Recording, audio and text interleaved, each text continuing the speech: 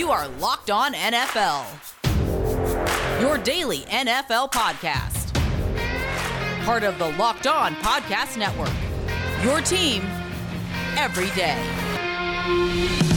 You are Locked On NFL, part of the Locked On Podcast Network, your team every day. I'm Peter Bukowski, and I cover the Packers for SB Nation and Packer Report.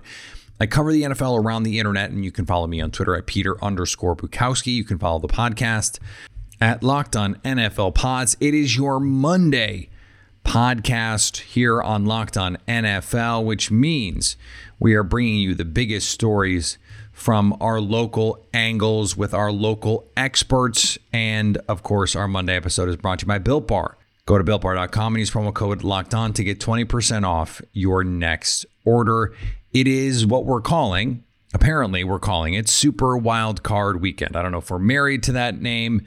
Apparently you can just take wild card and add super, and that's what we're doing.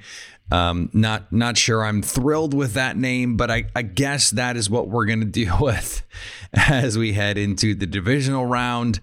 And man, it was fun. This format is not going anywhere. We had the extra divisional game. The two seeds had to play on Wild Card Weekend. That is, of course, new to this format. And although none of the two seeds lost, the Bills beat the Colts 27-24 in a thriller. That was a terrific game. And the Bills are moving forward. We also had the Saints, who took care of the Bears 21-9. Those two seeds are moving forward. But the three seeds, who would have always had to play on Wild Card Weekend, looked extremely vulnerable. The Seahawks fell to the Rams 30-20. The Browns beat the heck out of the Pittsburgh Steelers 48-37. And more upsets. The Ravens took care of the Titans in Tennessee 20-13. And Taylor Heineke keeping it close against the Bucs 31-23. That ends up being a push if you care about the betting via betonline.ag. That was an 8-point game depending on when you got it over the course of the week. So our matchups are set. And it's going to be a fun divisional round. We'll get into all of that coming up this week. But we have to start with what was easily the biggest story of the weekend.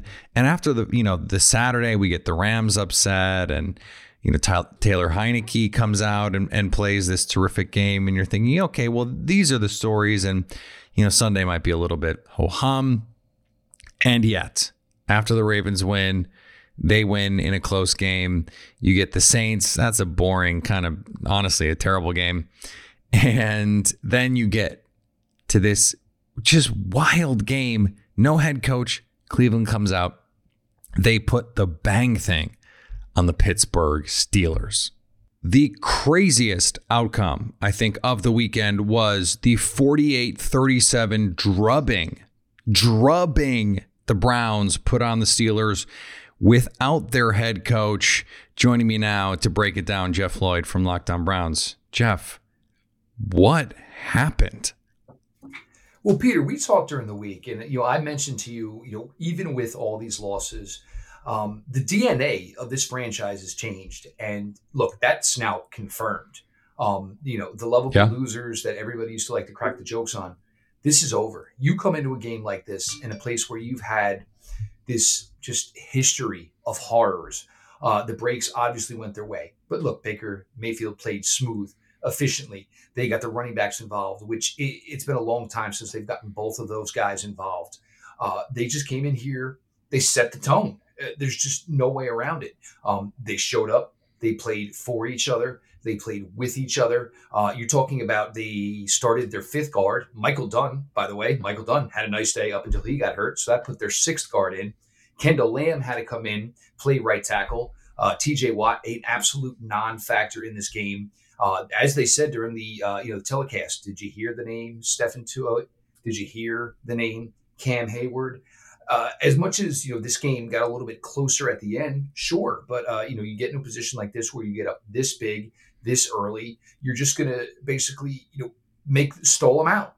And that's what they did. They got it going again in the second half. The big screen pass to Nick Chubb.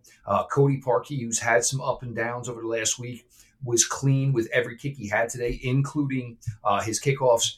Just an amazing effort. And to think about the fact that you walked out of this with 5 turnovers, you were able to score and basically just get the momentum in your favor on the first offensive play of the game for the Pittsburgh Steelers on the bad snap. It's just got to be absolutely rocking in the city of Cleveland right now. Yeah, they go up 28-0. I mean, you mentioned the score not being as close as it appeared. This was not a game that was really ever in doubt. Some of the questionable second half calls by Mike Tomlin, to punt the ball notwithstanding, this is an offense that seemed to not miss Kevin Stefanski at all. Maybe that's a credit to Coach Stefanski, who was unfortunately not able to be in the building. And look, you and I talked about this last week. This is a team that has not been in the playoffs for 20 years almost.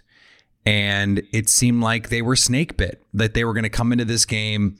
You're down these guys from COVID. You don't have your head coach, who's your play caller. He's the heartbeat of your team in a lot of ways.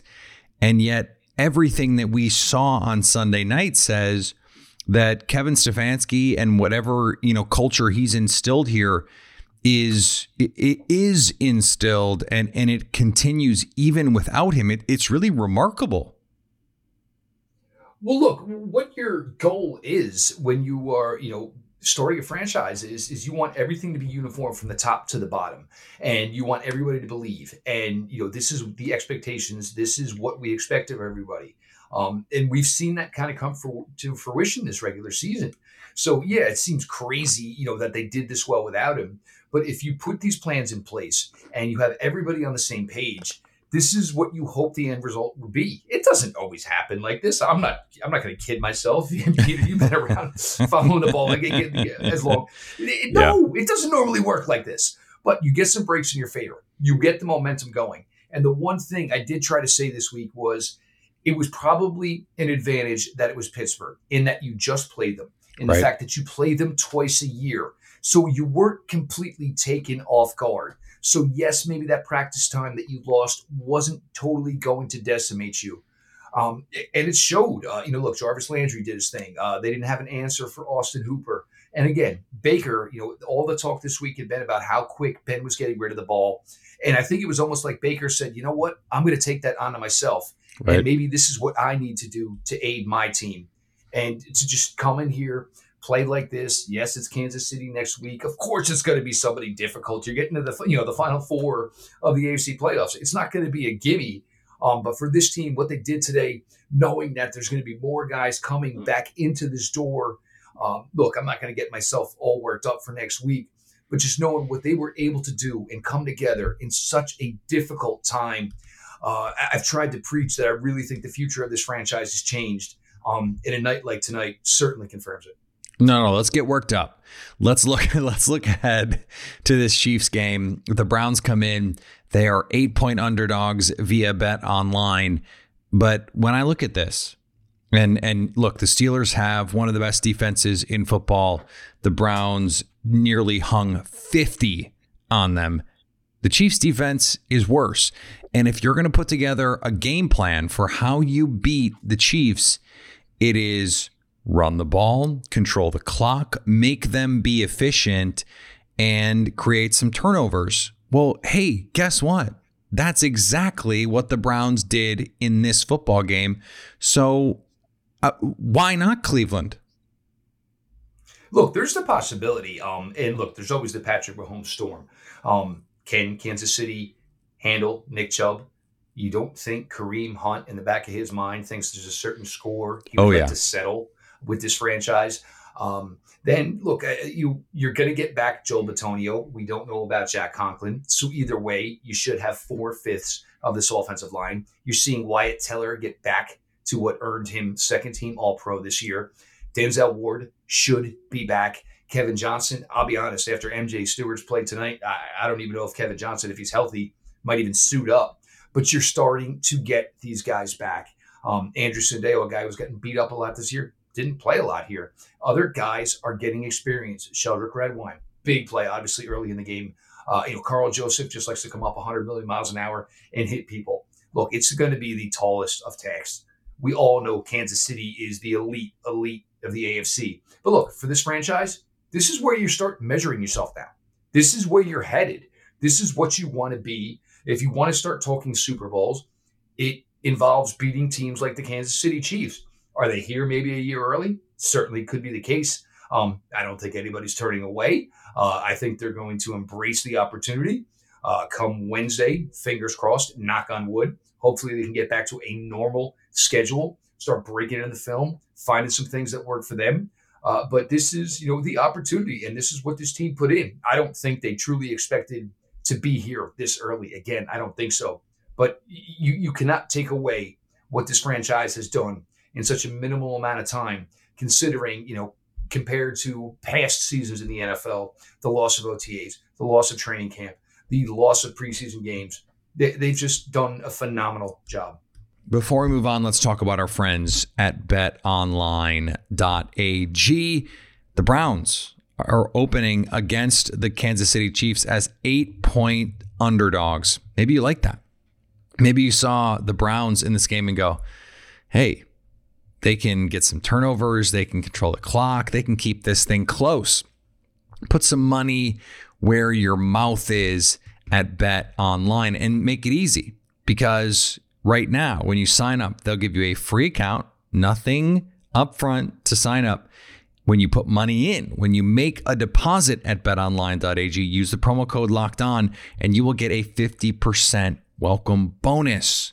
That means you put $10 in, $5 for you just for signing up. Don't sit on the sidelines anymore. Get in on the action, and don't forget to use the promo code LOCKEDON to receive a 50% welcome bonus off that first deposit. And betting on the NFL doesn't have to be a guessing game. If you listen to the new Locked On Bets podcast hosted by your boy Q and handicapping expert Lee Sterling, get daily picks and quick hitting advice to make the smartest possible wagers. Subscribe to Locked On Bets, brought to you by betonline.ag, wherever you get podcasts. The LA Rams went into Seattle and upset the Seattle Seahawks 30-20 on Saturday in a game that was bizarre from the start. John Wolford, the backup, gets the start even though Jared Goff practiced all week. Then he gets hurt. Jared Goff has to come in and does just enough to get the Rams the upset win. Joining me now from Locked On Rams, Sosa Kremenjas. And Sosa, this was a contest where the defense really carried the Rams, which is sort of fitting against a Seahawks team that has, for most of the Russell Wilson era, been built on doing just that, having a defense that can lock you down and a quarterback that just doesn't beat himself. Yeah, that was absolutely the case in this one. And like you said, it was fitting for the Rams as well, because the defense has definitely been the strongest part of the team this season. I don't think there's been any question about that. And we've seen the best players all step up and have good games when it comes to, guys like Aaron Donald, Jalen Ramsey, Darius Williams, the secondary as a whole. Really, they played a tremendous game. Obviously, the Seahawks never really got going on offense outside of one out of structure play from Russell Wilson, where he found DK Metcalf for a long touchdown on what looked to be, broken coverage. But I felt like the Rams played a very good game in this one. They played a clean offensive game. It wasn't many explosive plays or anything like that. But, we came into this game thinking that if the Rams can put together a clean game and just not implode from that quarterback position, and the defense, showed up and did what they've done all season, that they were going to come out of this game with a really good shot to win. And that's exactly what happened. And I'm not surprised one bit by this result. I felt like through the first two games against the Seahawks, the Rams played very well, specifically on the defensive side of the ball. Even dating back to the Jeff Fisher days, they've always had good game plans against the Seahawks offense, and they showed up in a big way. Yeah, the Rams were always the team that Seahawks fans, even in those peak Legion of Boom days, that Seahawks fans were like, oh no, we got to play the Rams, even when the Rams weren't very good. Two big injuries that we have to talk about, because The Rams are moving on. Aaron Donald leaves the game. Cooper Kupp leaves the game late. Where are we with those guys? Because they were, as you mentioned, huge. Cooper Kupp, 4 catches for 78 yards and had that terrific play early in the game where he went up over Jamal Adams. And Aaron Donald was an absolute menace in this game, had 2 sacks and was in Russell Wilson's lap seemingly the entire game. Yeah, so the Rams seem to have gotten some good news pretty quickly yesterday. Cooper Kupp, which, he hurt his knee in a meaningless snap at the end of the game there, only has a knee contusion. And obviously there was a huge fear that it could have been something much worse, potentially a torn ACL, but he's going to be listed, it sounds like, day-to-day, so he should be able to go in the divisional round of the playoffs. And we didn't get an update on defensive tackle Aaron Donald just yet, but he looked like he wanted to come back in yesterday in that game. He has not missed a single game in his career thus far. And, this is a guy I just can't see missing a game. I think they're going to probably have to do something similar to, a quarterback's flak jacket in terms of just protecting those ribs, because that's what he hurt when Russell Wilson dropped on top of him on a near sack. So, we don't have an update on Donald, but I suspect he's going to go. But, there was really good news for the Rams in general. Quarterback John Wolford also was in the locker room post-game out of the hospital, which was just a precautionary thing.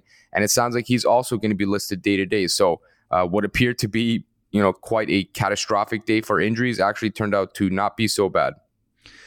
So as we look forward here and what the Rams can be in this NFC playoffs, Jared Goff doesn't light the world on fire, but still, he averages over 8 yards an attempt, has the touchdown, doesn't throw the back-breaking interception like he did in that second matchup against the Seahawks. And then Cam Akers, a bit of a revelation, 28 carries, $131, and the touchdown averages almost 5 yards an attempt. Is this going to be enough in the playoffs? I mean, can you rely so little on your quarterback and just say, okay, we're going to run the ball and we're going to trust this defense to make enough plays to get us there? It's going to be tough, and that's the $1 million question for sure. It's really going to depend on the quarterback status. I wonder if Jared Goff is going to be able to heal enough to the point where we get a 80 or 90% healthy Jared Goff in time for this next game, because obviously that would be very important for the passing game. You've seen Jared Goff struggling to throw the most routine passes that we've seen all throughout his career, simple digs. He was just very inaccurate, and, you can't fault the guy for that. But, that is definitely something that's going to hamstring the Rams in terms of their passing offense moving forward. So that's a huge concern. But I do think, Cam Akers getting healthy and not really looking slowed down by the high ankle sprain that he suffered a few weeks ago is very important for this offense. They clearly are going to be an offense that wants to pound the rock. He's going to touch the ball a lot in terms of Cam Akers' rushing attempts.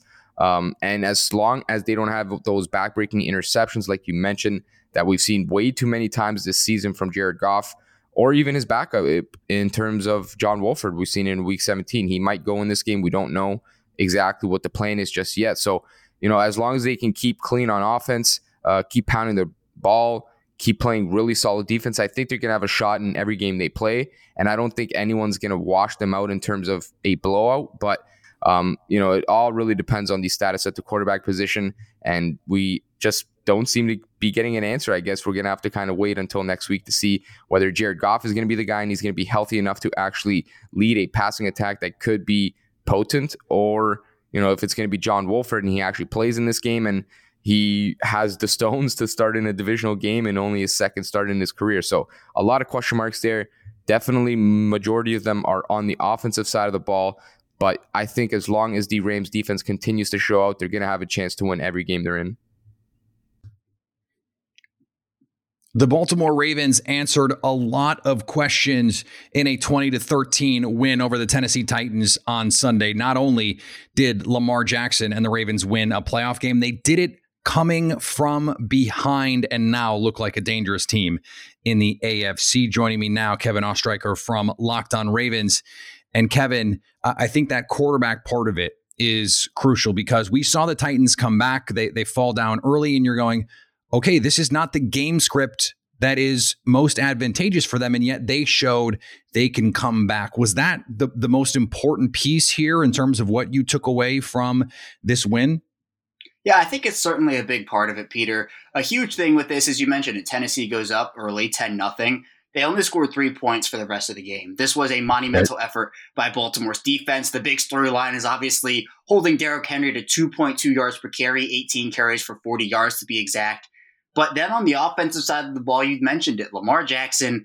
This team, it was a team that had never come back from down 10 in a very long time. And for Lamar Jackson to get his first playoff win, to get that other chip off of his shoulder, although with Lamar Jackson, the chips that are on his shoulder are going to probably stay on there forever just because that's who he is. But it must have felt so good. And, there was dancing in the locker room. Marlon Humphrey does these Instagram lives after the game or after road games where on the plane he goes through and literally talks to almost every player on the roster. This team is so tight-knit. They fight for everyone. Yeah. But in terms of the actual gameplay on the field, Lamar Jackson goes 17 of 24 for 179 yards, did throw that early interception. But for me, it was about how Lamar Jackson and this team bounced back again. Tennessee goes up 10-0. You start to see glimpses of the playoff game from 2020 where it's like, oh man, that 2019-2020 season, historic rushing season for the Ravens offense. They go into Tennessee this season and they just beat the Titans at their own game. Usually when a team goes down big against Tennessee, the Ravens and the Titans both have those offenses, which is if you go down against them, they can bleed the clock. They can force your opposing defense to get tired, and that's the game script. But Baltimore fought and fought and fought. Lamar Jackson fought and fought and fought, and that is my biggest takeaway, is that this team will not lie down, and this team will not take disrespect. As we saw, they ended up going and celebrating on that Titans logo, much like Tennessee did earlier in the season. Yeah, Marlon Humphrey coming for our jobs, Kevin. One of the things that I thought was particularly crucial for Baltimore is they got down early, but they didn't get away from who they are. Lamar Jackson still had 16 rushes in this game, 136 yards, actually averaged more yards per rushing attempt than per passing attempt. And that kept them in it. I mean, had that 48-yard touchdown that really ignited this run. To me, that is the thing that makes them so scary because they can create explosives in the run game. They don't have to do it in the passing game. Yeah, exactly, Peter. And a big part of that also is, in terms of getting away from their script, I think we saw a prime example of that last season in the playoff game where Lamar Jackson drops back, I believe it was 70 times. He throws 59 passes. And the Ravens didn't make the playoffs that year because they were able to throw the football well. They did throw the football well in spots, but that was a historic rushing offense. Baltimore goes down early in this one. And what do? They keep running the football. They don't get away from who they are, as you mentioned. Lamar Jackson, it was a decently good game from him rushing. Obviously, the 8.5 yards from carry, the 136 yards rushing, and the touchdown. Those are all great numbers, but the Titans defense actually were able to stop him on multiple occasions. The zone reads they were doing really well on. They were able to keep it to a minimum on some of those plays that might have broken big if the Ravens were playing a different defense. But the Ravens being able to, again, force the run game a tiny, tiny bit. They weren't saying, all right, we're going to run 50 times a game and beat you that way, because early in the game, the run game was going nowhere. So the Ravens opened up the middle of the field. They were able to throw some short out routes to guys like Patrick Ricard, who had a phenomenal game, 3 receptions for 26 yards and some pretty good catches, I'll say. As the fullback for the team, they got Mark Andrews out in the flat a bit. That was able to spread the field of Tennessee's defense. They had to start respecting those outs. And in turn, the Ravens were able to get some big rushes out of them. So the run game was able to pick up because Baltimore was able to spread Tennessee's defense out, which I think was huge in this one. When you look at what this team was able to do in terms of they game plan to stop Derrick Henry, right? And they were able to do that. And then they were able to get, the critical turnover late. They're able to, A.J. Brown got his numbers. I mean, he had 6 catches for 83 yards and the score, but then the rest of that Tennessee passing game, I mean, it was a mess. They held Ryan Tannehill to 165 yards. If they're going to beat a team like the Buffalo Bills, this is the defense that has to show up for them. Yeah, it definitely is. Stopping Derrick Henry against Tennessee is huge. But now the task turns to Josh Allen and the Buffalo Bills. And with Josh Allen, the Ravens and Bills played last season. Baltimore got the better of Buffalo 24-17 in what was actually a really hard-fought and close game. Josh Allen went 17 of 39 for 146 yards and 1 touchdown in that game. The key for them is definitely to just contain Josh Allen. We know how big of a threat Lamar Jackson is with his legs. Josh Allen is a threat with his legs as well, but the key is that Buffalo and Baltimore are much different teams than they were in 2019. Stephon Diggs is a matchup nightmare. He was rumored to potentially be going to Baltimore in a deal. The Ravens were certainly interested, but the Bills pulled the trigger. They got rid of those draft picks to get him, and so far that move is certainly paying off for Buffalo. Diggs is somebody, Cole Beasley. The Bills' offense has plenty of weapons, but the Ravens' defense, again, they're getting healthy now. They had Jimmy Smith back for this one. Calais Campbell is pretty much full health now. Brandon Williams. The Ravens' defense is healthy, and if they can stop Derrick Henry, they have a good shot at stopping Josh Allen in this Buffalo offense too, but they do have to put out a good game plan that ends up getting them a victory. Yeah, I can't wait to see this group of DBs. Baltimore has as talented a cornerback room as any team in football. And if someone is going to slow down this offense, you have to think it's going to be a team like Baltimore. Kevin, thanks, man. Peter, it's a blast. Thank you so much. Before we finish up, let's talk about our friends at Built Bar. Built Bar is the best tasting protein bar ever. I just got a note on Instagram, in fact, the other day from someone who said, hey, I bought these things and I didn't know what to expect. And it turns out you're right. And not only did he love them, his wife loved them. And, he had a couple favorite flavors. The caramel brownie is a new flavor that you should check out. Salted caramel, double chocolate. They have so many great flavors. This is truly the best tasting protein bar on the market. It's the best tasting protein bar, frankly, that's ever been made. Not hyperbole. That is true. It's the best tasting protein bar ever. It's the protein bar that tastes like a candy bar, yet low calorie, low sugar, high protein, high fiber. When you taste these things, get some and taste them, you will not believe that they are not legitimate candy. They are delicious. And right now, because you listen to Locked On, when you go to BuiltBar.com, you use the promo code Locked On to get 20% off your next order. That's promo code Locked On to get 20% off at BuiltBar.com. The Washington football team may have fallen to the Tampa Bay Buccaneers 31-23 on Saturday night, but the story coming out of that game, quarterback Taylor Heinicke, he throws for 300 yards, a touchdown, rushes for another score, and was really sensational much of the night. Those numbers could have been even better if his receivers had given him a little bit of help. Joining me now from Locked On Washington football team, Chris Russell. And Chris, is there a future for Heinicke in Washington now? Yeah. Hey, Peter. I think there is. I mean, he's a free agent, because they brought him in, quite honestly, as their emergency COVID quarterback. And for the first, couple of weeks, they didn't have, he didn't really even practice. Like, he was holed up in a hotel going through protocol, and then they were keeping him away from the team. And then he played in relief of Dwayne Haskins against Carolina a couple of weeks ago and, led a comeback and looked okay and did some good things. And then obviously everybody got to see what he did on Saturday night. And you mentioned if his receivers helped him out, he had at least 3 drops, non-catches that, that game could have been very different. Plus the touchdown run, as you mentioned. Now he did suffer an AC joint separation of his shoulder on that particular touchdown run. But here's how tough he was.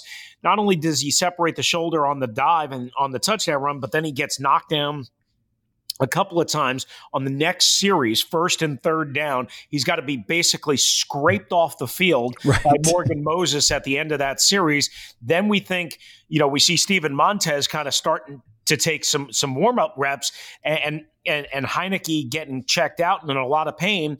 And then he still comes back for the next series and throws a dart of a touchdown pass to Steven Sims. So, I mean, he gave you everything, obviously. Only really one bad throw, and that was deflected at the line of scrimmage.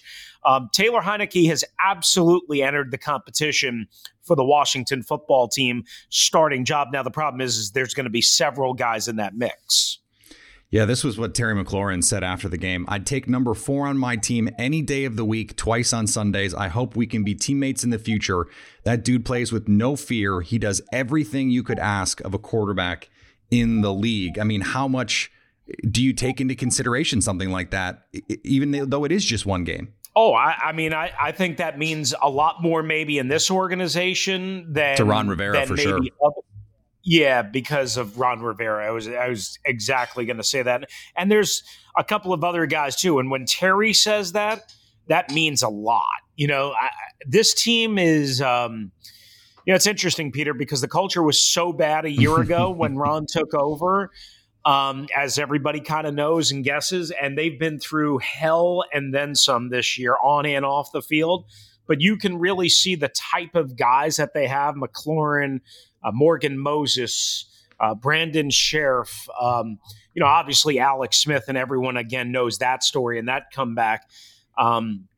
Just guys that are special dudes on top of Chase Young, on top, and Jonathan Allen, on top of really good players. So like when you have the whole really good player thing, but then they're special guys and they're unselfish and they want to fight for their team and all that. So you don't always get that with the most talented players, right? So I'd always have a little less talent and more heart, more guts, more character. And it seems that's what this team has. So we'll see how it translates, obviously, against a first place schedule. Yeah. And this sets up interestingly for this offseason because Alex Smith is $24.5 million on the cap in 2021. Yeah.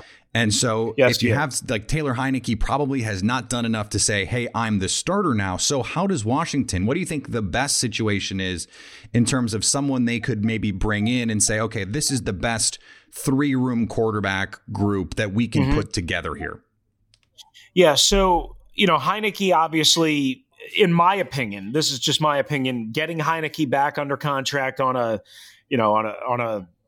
future deal type thing, getting Kyle Allen back on an exclusive rights free agent deal, even though he was banged up a lot this year. He's very familiar with this system. And I would say the best thing for Washington now, maybe some people in the building would disagree with me, is if Alex Smith were to retire. Just from the standpoint, they would still incur a dead cap money hit of like $10.5 million, right, and they could spread that out over 2 years. But I think Alex proved to the world what he's all about. I know he still wants to play ideally. I know he wants to pursue a Super Bowl, and maybe this is callous of me, but I don't know if it's going to happen here in Washington with Alex. And again, if we were talking about a much lower salary, I would say absolutely he would be in the mix. But I mean, they are in a tough situation, even though they have plenty of cap room, right? To have all of these guys and to not necessarily be sure if you have your guy, your franchise guy, it is difficult to pay all this money plus draft somebody in the first or second round, which I still think they'll do, Peter, and pay $30 million under the cap. And again, not have the guy, because no matter what happens with Alex, he's not the guy moving forward. I want to thank Chris and everyone who helped make this super wild card show possible. Always great to talk to all of those guys.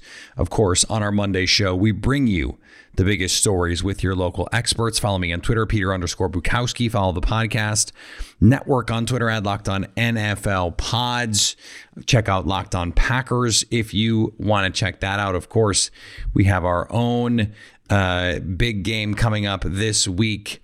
Packers, Rams. Social Comendas, who you heard earlier in the show, of course, will help us break that down this week as well. And a lot more to get to. Ross Jackson and Luke Braun in here tomorrow to look forward to all of these terrific playoff matchups. So a lot more here on Locked On NFL coming up this week, which means you always have to stay Locked On NFL.